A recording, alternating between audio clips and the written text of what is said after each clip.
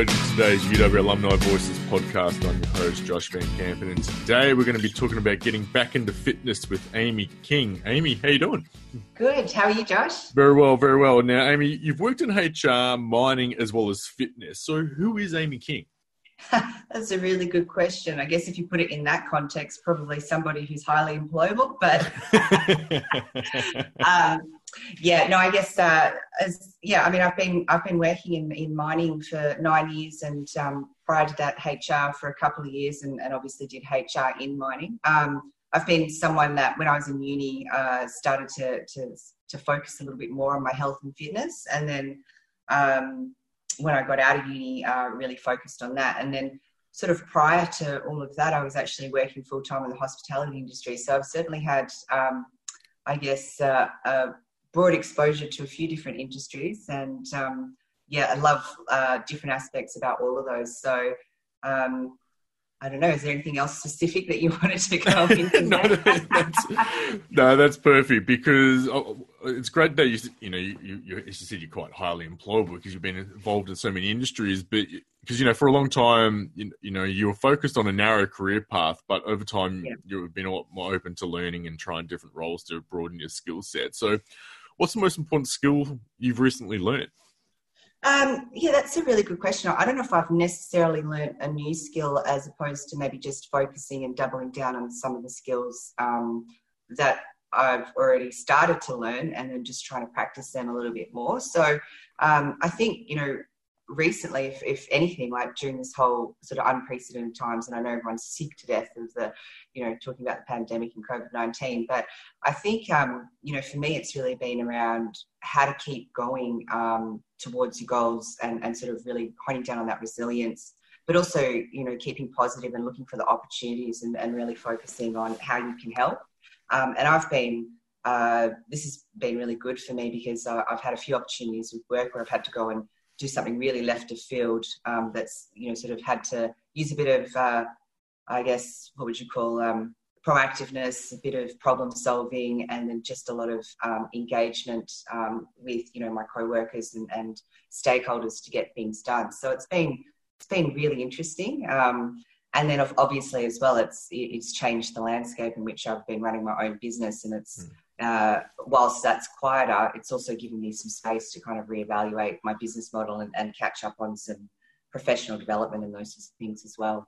Now, briefly there, you talked about, setting goals. So do you have set goals from a career standpoint as well as fitness as well? Yeah, I guess for me, I actually look at my goals more holistically. I more think about the life that I want to live and what I want to contribute and how I can help. So from a career perspective, I used to have like a pretty rigid, career progression plan. I wanted to be in HR. I wanted to be a HR manager by X age, and I wanted to do all these things and be in different industries and really focus on that. And then that all changed for me. I had a few, different life events and things got reprioritized, and I sort of had that moment of, but do you really want to do this? And is this where your skill set is most suited? And it turned out that I ended up getting an opportunity in the commercial department, and I've never looked back. I absolutely love it. It really sort of fits in with my way of thinking and my business focus. I get to interact with a lot more stakeholders and solve some, really interesting problems. So I think now it's more, I want to keep going in mining for a period of time because there's just so much opportunity working for a multinational. And if you're open to learning new things and trying new things, there's heaps of opportunities out for you there. So I'm less, what you could say, focused on a linear career progression, but I think that will come in time and more focused on, what else can I learn and how else can I add value. And by adding value and, learning and stuff, do you believe in being a specialist or being a generalist?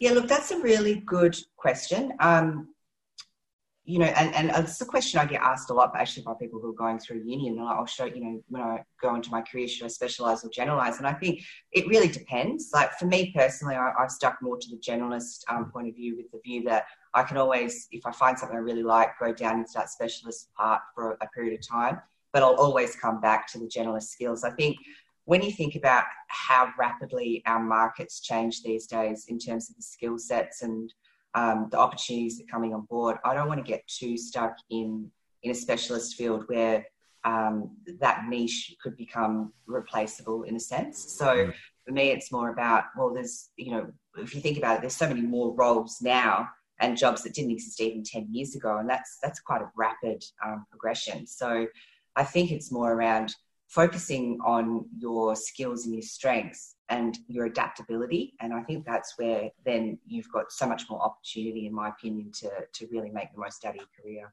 Is that the most common question you're getting from current students? Yeah, so I actually get a lot of people like that, especially because they get, especially the ones that are doing double degrees, because they'll go, and it's not so much about the specialist and the generalist part, it's like, what should I focus on, more of my law or my commerce? And I was like, don't even worry about that. Like, you'll need to, when you come out of your grad program, think about which one you enjoy more and get a little bit of, sort of in-field experience and a little bit of socialization for that field, but also don't narrow your choice down. I mean, you could easily get a graduate program in a multinational company that you're not necessarily working in the role that your discipline is. And it could be so many more opportunities. Like, for example, I've seen plenty of engineers that have come across as well and are doing contract or procurement or commercial work. Same with lawyers as well, because obviously contracts involve a fair bit of, clauses and so forth as well. So it's around, don't limit yourself to a particular discipline as your only career path. There's plenty of ways that you can apply your degree, and those skills that you learn in uni are very practical if you start applying them in action. Then, you studied commerce at UWA. So what impact did UWA have on the career path you envisioned? UWA was great. Like, I decided I wanted to work in HR and I wanted to work in mining, and I did just that within a couple of years of graduating. So, it was fundamental in that. And I think what I loved about the commerce degree at UWA was that you had so much opportunity and options to add different, disciplines to your degree, and different focuses. So I found that I really deep dived into a lot of the IR units, but they were actually very broad in themselves and sort of went on to anthropology and sociology and all heaps of other disciplines that I might not have had exposure to. And that really, I think, helped hone putting some structure and also giving me the courage and the strength to kind of think outside of the box and be okay with that, and being able to then articulate that to people really well. So I think it's been really crucial in terms of being able to give you the flexibility to move around different roles in the company that I'm working in now. Did you have that career path set first day you stepped foot on UWA campus? Yeah, well, when I came back to uni, and look, when I first left school, I wanted to be like an interior designer. So I don't know what happened between then and coming to UWA and deciding I was going to go into HR. There was a little bit of a change. But yeah, for me, it was, I guess I had a different preconception around what HR was to when I started to when I finished, and then obviously when I was working in HR. But for me, it felt like the right progression, given that I'd spent so much time in hospitality and the aspects around helping people and, that engagement of other people and sort of managing up and all those sorts of things. I thought would be really translatable into a HR degree. And it was, but it turns out that, HR wasn't my jam as much as I thought it was going to be. Now, what do you say to people that, have a, career in mind and it doesn't actually happen? Is that okay? Absolutely. I mean, the thing is as well is that you're not a failure if you just decide to do something else with your life because you haven't followed in the degree that you've graduated in. I mean, university teaches you how to think, and it gives you some options around. It's also something where you actually have to have a goal and actually complete it as well. Like, it's very structured. You have to do a certain amount of things, and it takes quite a lot of discipline, quite a lot of skill to actually finish a degree. And so that's an achievement in itself. But what you do with it is then your choice, and then you're never going to lose those skills that you learned at uni, but it's up to you around how you build on those or pivot and use them towards something else. Is there a moment at your time at UWA that really stands out from the rest of them? That's hard to say, because when I was going to uni, I was actually working full time. So I didn't really get to sort of immerse in UWA life as much as I wanted to. They had such fantastic student guilds and associations and all those sorts of things, which I didn't really get to be involved in. But I think for me, it was just how open, how supportive and diverse the environment was. Like I really remember, the feeling really at home in a lot of the classes and the tutorials and the lecturers and that. And everyone was sort of focused on really helping you to expand your mind and feel supported in doing so. So I think that was probably one of my biggest takeaways. And then I did enjoy the gym at UWA, I have to admit. And then, just the tavern I might have enjoyed too many times as well. But I think, just my whole experience, I look back on it fondly, and it's funny, maybe at the time I didn't appreciate it, but certainly looking back on it, 10 or so years later, it's definitely a fun time. It's a really good point there. So at the time, you probably didn't really appreciate it. How can we appreciate it at the time, or is it just one of those things that we learn over time? I think it's something that you learn over time, and it depends on what else you've got going on in your life and what else you need to achieve as well. And I think that's one of the hardest things is always being present in that moment and really appreciating what it is that you've got and taking the time to notice that. And I think if I had my time again, it would definitely be trying to make some more space to really get more involved in sort of the extracurricular activities outside of just your studying and just really immerse in that uni life. So why is it important to immerse yourself into that uni life? I think, I think you just, it's just about getting out there and meeting different people. The contacts that you make in uni, like the few that I did make, I'm still in contact with now. I think it's, it's a once in a lifetime experience. And it just helps, I guess, round out that whole uni experience. So I think, take the time, get involved, do as much as you can. I think it also looks good on CVs. I know that there's a lot of companies that will look to see, what else did you do while you're at uni? What did you get involved in? What were you passionate about? And the thing is, the more that you get involved in an early age, the more you learn what you do and don't like, and then the more that'll help give you some information around what is it that makes me happy, which is something that you always want to be evaluating and get used to doing. And one thing you're passionate and what probably makes you happy is definitely fitness. And I'm curious, when did you decide to take up competitive bodybuilding? So I did that in 2014, but I'd obviously been training in the gym for probably at least 5 years before that. So pretty much got into the gym as soon as I finished uni because I had a little bit more time and structure in my day rather than, staying up till midnight doing uni assignments and so on. I actually probably should have started it earlier because I was always holding back thinking, oh no, I don't have enough, I don't have enough muscle or, I need a bit more time and so on. But then I had a catalyst that prompted me to do a competition, and I did that first prep, and then I never looked back. I was like, why didn't I do this earlier? I love this. So it's not for everybody, obviously, but it's definitely something that I wish that I took up earlier, to be honest. Yeah, because it isn't for everyone. So what are the perceptions and stereotypes associated with bodybuilding?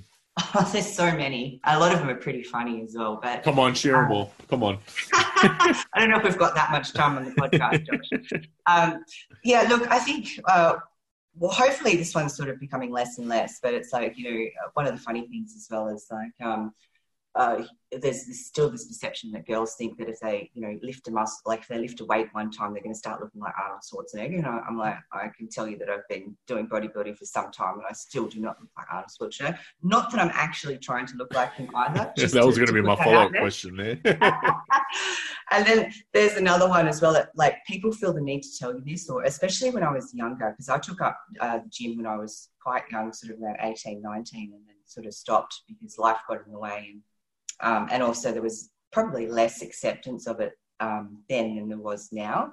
And I remember distinctly, some of the sort of male role models in my life telling me, oh, why are you at the gym? No, guys don't like muscles. And then it took me ages to go, well, why is my life geared around what other people think? And, why is my primary focus as a female around, what guys like? I'm sorry, but that's not how I'm going to live my life. So there's that. And then I think there's the lot of the bro science, which is pretty funny, and it's probably fueled by a fitness industry that seems to love binary opinions, which is just something that doesn't really float by me. Yeah, can you share a bit more what that means?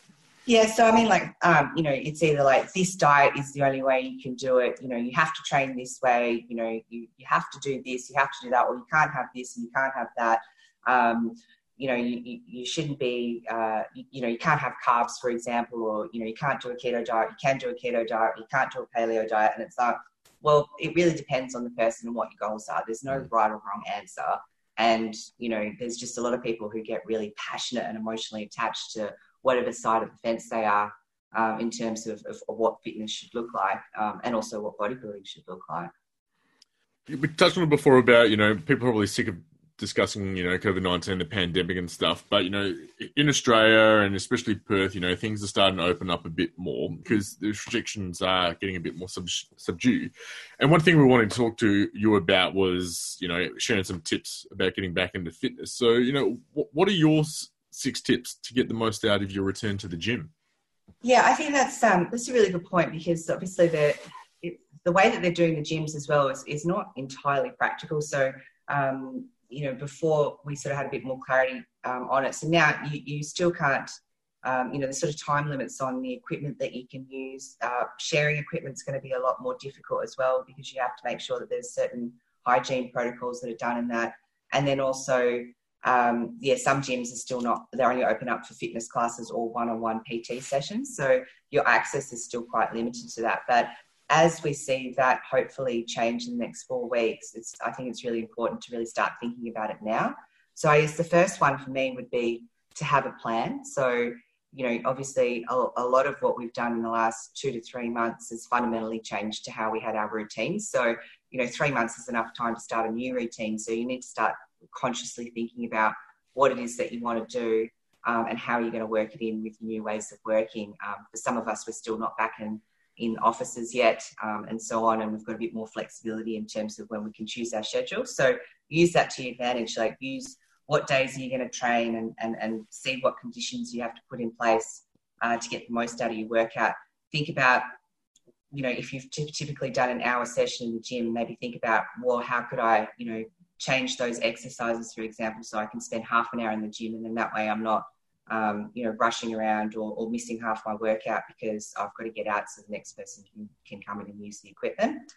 The second one I think is really pare it back. If you haven't been training as consistently or as hard in the gym, or any type of fitness, there's no point going from, 0 to 6 sessions, and you don't need to as well. Like, you'll actually get a lot more benefit from sort of maybe starting off slow and then building yourself back up to what you were doing before. So say, for example, you're doing 4 sessions in the gym and you haven't really been training since, then start off with 2 and do like a lower upper body split, and just change the program a little bit to suit the fact that you're probably a little deconditioned, and to give yourself a bit of time to get back up to your former fitness level.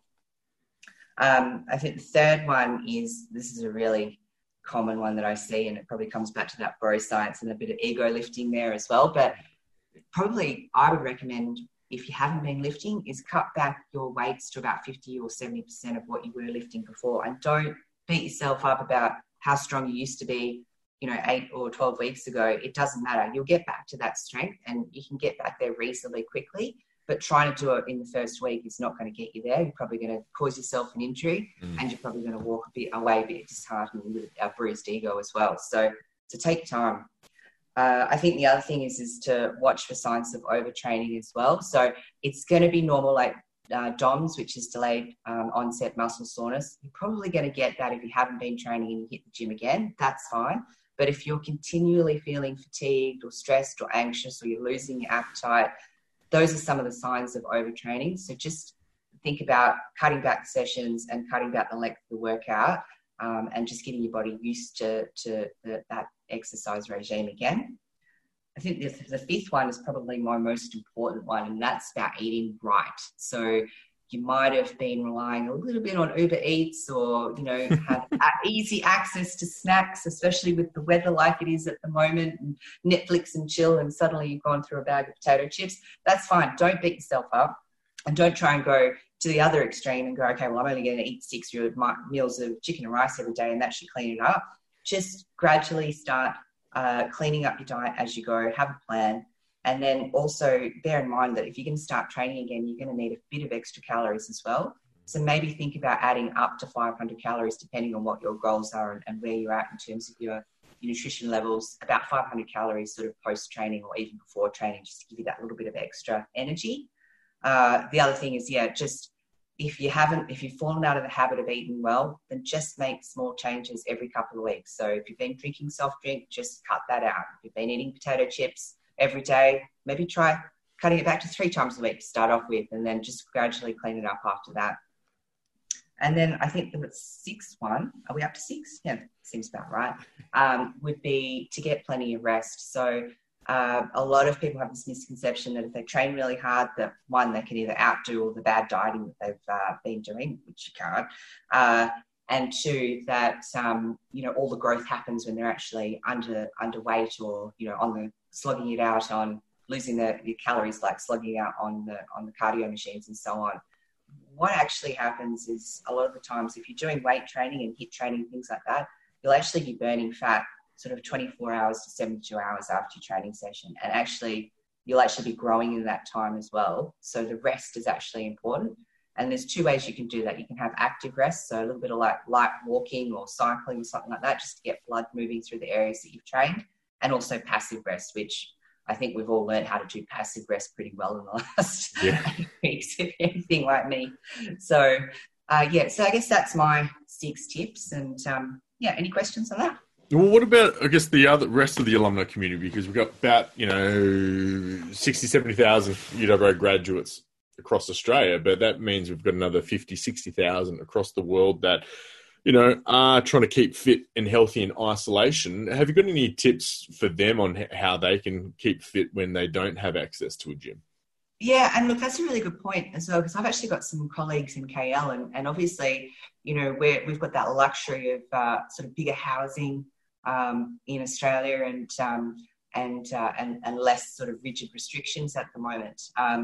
So I think, and I've also had some conversations with some of my colleagues over there that were into their health and fitness, and it took them a good couple of weeks to go, I'm actually just using this as an excuse not to exercise. Like there's actually ways around it. And so I think the first one for me is to really be conscious about creating space to do a workout. And I'm not saying necessarily, go and rearrange your house, because that's just not practical. You're not always going to have the best space to work out in.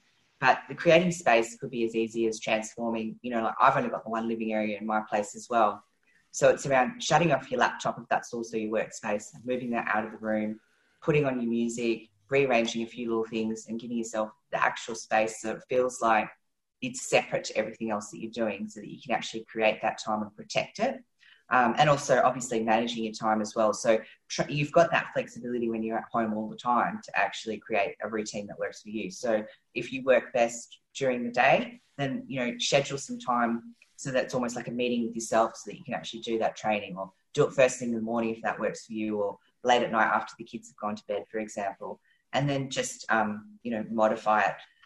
The third one, of course, as I said, was, we talked about in the last segment as well, was nutrition. So you might not be able to control how you actually work out, but you can 100% control what goes into your mouth. And so there's some simple tips there around, well, if it's within sight, you'll probably eat it. So think consciously about what you actually purchase in the first place. And 2, don't beat yourself up. Just because you've had one bad day doesn't mean that that's going to, mean that you're going to have a bad week. Sort of cook as much as you can, because you've got that opportunity where you're home all the time to have fresh food, get plenty of nutrients, and then, just have a little bit of fun as well, but don't, get into the habit of eating cake every day, which I've seen some people do because they've honed on their baking skills, which is a fun activity, but it's not great for the waistline sometimes. The other one is, if you've got an opportunity, and as I'm speaking, it's like a wild storm outside, but if you've got the opportunity, try and get outdoors as much as possible. There's a lot of benefits to just, from mental health perspective, of just going for a walk, just getting some blood moving through your system.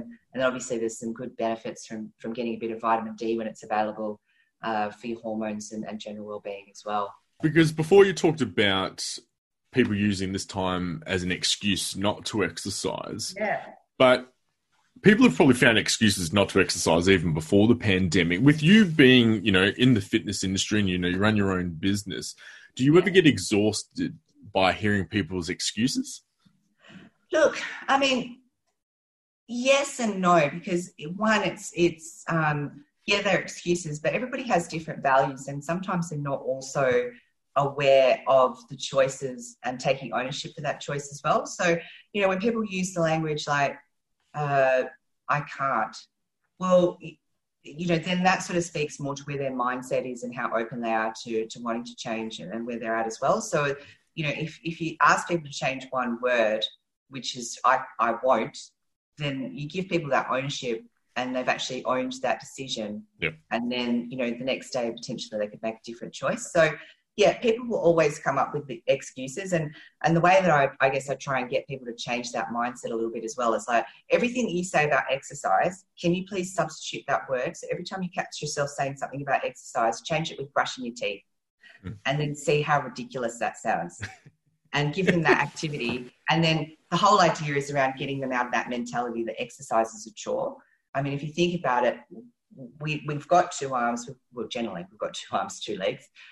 We've got a body that we can move in. I know that our brain takes up 20% of energy that we consume in a day, but that's still a lot of energy that can be used by the rest of our body. We're built to move around, not to sit down and so on. So exercise, I think people just need to get out that mentality that exercise is this thing.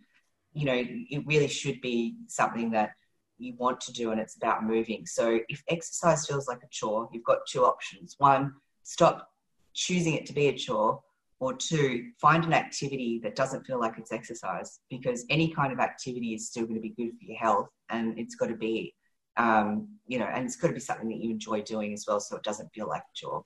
Well, one thing you definitely enjoy is fitness and running your own business. You founded AKE Fitness in 2017. So what's it been like running your own business, but also through a pandemic? Yeah, look, that's really interesting. I think for me, I'm still slowly growing my business because I've got that luxury of it's not my income, it's more my little passion project. It's been good because I've got such limited time.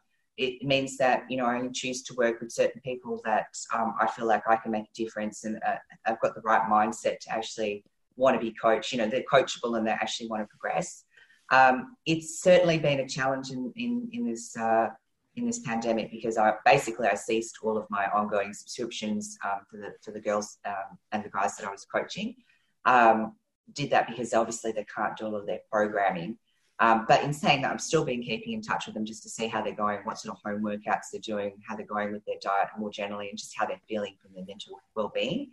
But what I found, so I haven't really been able to, I've taken a bit of a financial hit from that perspective, but at the same time, it's given me some space to really focus a little bit more on marketing, all those other bits that you don't really get time to do. So just learning a few new skills, catching up on a bit of professional development, and then just, thinking about how I can change the business moving forward in case, we to support a bit more of an online and remote, a remote sort of coaching model.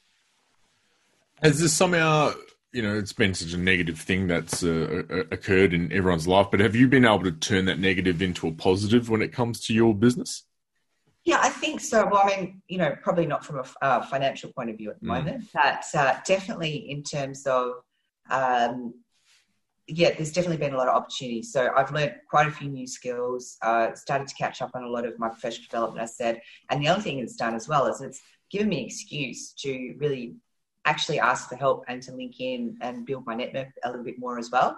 So, and it's given me some space to really kind of lean in and, ask generally how other people are feeling. So in a sense, it gives you an opportunity to connect with more people, which potentially creates more awareness and, potential people that you'll be working with in the future as well, from either seeking help from or providing help to. So I've embraced this. I actually think it's been great.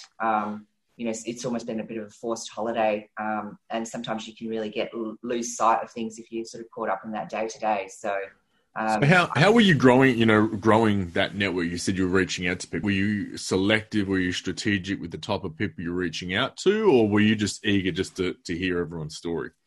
No, I think I'm a bit more selective, and it's more probably reaching out to people who I know have reached out before, and then we've just had like a bit of a conversation, but not much. So now it's really leaning in and actually getting to know who they are and what they do, and also what are their pain points and how they're coping in the pandemic. What are they focusing on? What do they want to do when everything goes back to normal and all those sorts of things. So I wouldn't say it's been strategic. It's been a bit more organic, and I've been deliberate in a sense in doing that because I haven't got a strict way of where I want to go at the moment. I'm keeping everything open. And also, you miss opportunities if you sort of sometimes take a bit of a narrow view as well.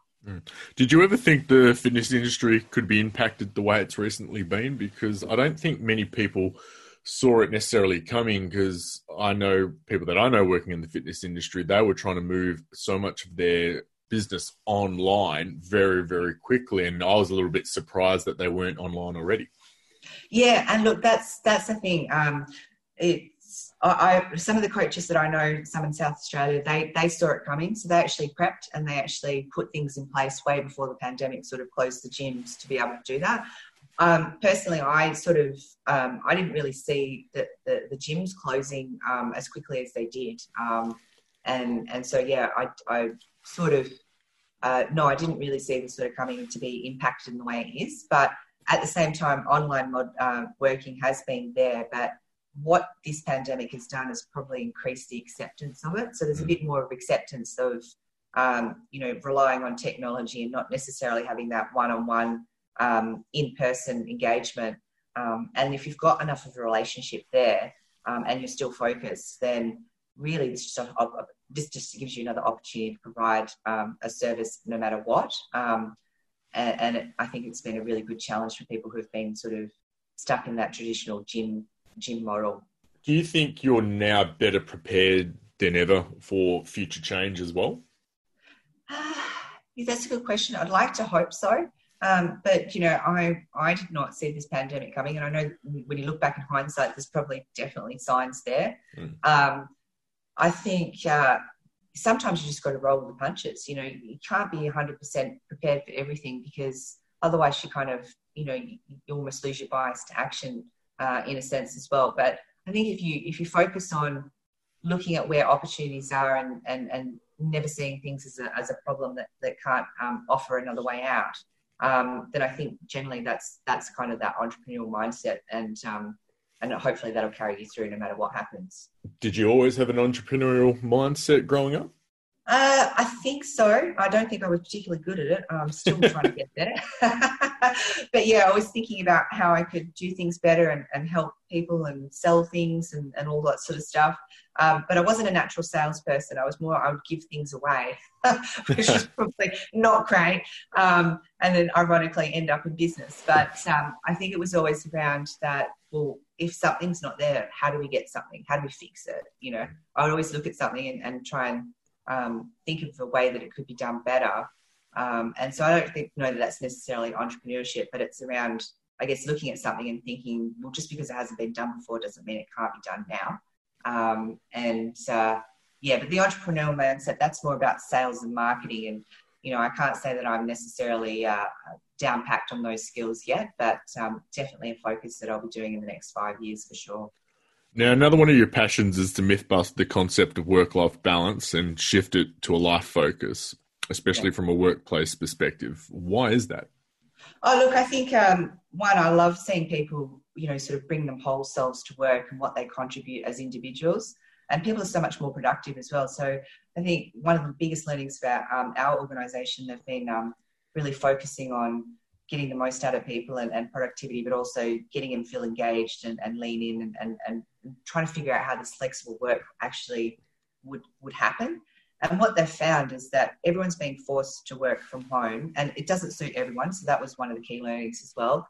And the other one was that actually despite all the challenges that we've actually had some really high performing months from an organisational perspective. Mm-hmm. So from a productivity perspective, people have, from this working from home, they've actually been able to do a lot more, considering that they've also had less of an ideal work environment, because a lot of people have had to homeschool, they've had to change their whole lives. They're not just, their living space has also become their workspace, but, the hours in the day aren't dedicated purely to work. And I think that's a good lesson for us around the fact that life happens. There's no such thing as work life and then life.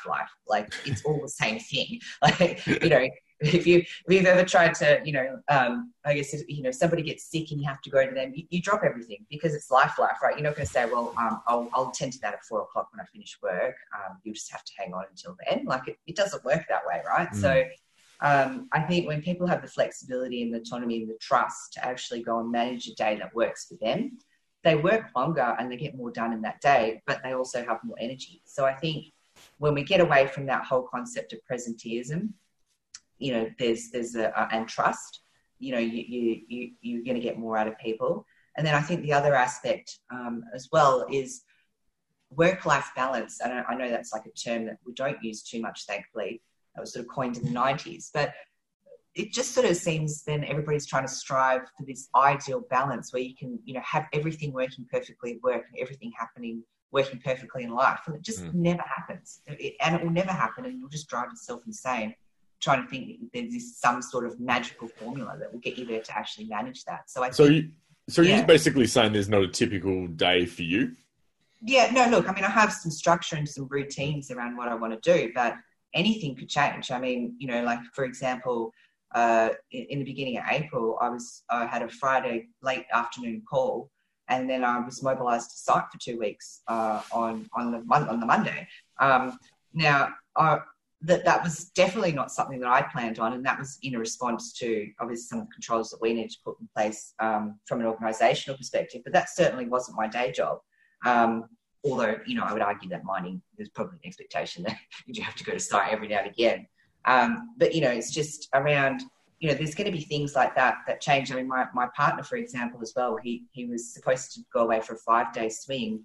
A lot of the changes for the pandemic happened. And the next thing I know, I haven't seen him for a month because his shifts kept getting extended. So, there's never something that's not going on. And I think we just have to embrace that things are messy, but your ability to kind of keep focused on what you want to get done during that is where the magic happens. Have you always been able to adapt, or is this something you've learnt over time? It's definitely something I've learnt over time, but I can't say I've definitely mastered it yet. But I think, it's interesting. Hey, there'll be things in your life that come apart that are really left of field, and they'll be challenging at the time, but you come out so much stronger for it. And I think everybody's had that. I think that's the other piece as well, is right. You never know what anybody's like, what they've gone through and what they, have had to overcome to get to where they are. And that's one of the things I love, when people feel vulnerable enough to actually share some of that and then bring their whole selves to work. You just get much more meaningful connection, a lot more engagement, a lot more productivity. So I'm much more for that. I think it's a much happier, healthier way to live. And I really hope that more organisations start to see the value in that and head that way. No, that's really, really good advice there. But Amy, that's all the time we've got. Really appreciate you sharing the tips of getting back to fitness. Now, if people want to find out more about you or AKE Fitness, where's the best place to visit? That's a good question. I've actually got, for our listeners today, if they're interested, a free immunity support pack, which actually goes through what your immune system is, how to look after it, and about 24 recipes on sort of eating for health. So what I might do is I might share that link, and then you'll have an opportunity to sign up to my email list to get that free ebook. And then from there, you can, sort of access my social media pages on my website as well. And you'll have my email address as well, so you can reach out personally if you want to and have a conversation, or just start following and seeing if you can get a few tips and tricks and a few free goodies as I release them on my social media pages. Everyone loves free goodies now. Amy, thank you so much. I'll add that all that information into the notes, but we'll leave you to it, and hopefully everyone gets to see you soon. Yeah, great. All right, well, you take care of yourself, and thanks so much for your time today, Josh.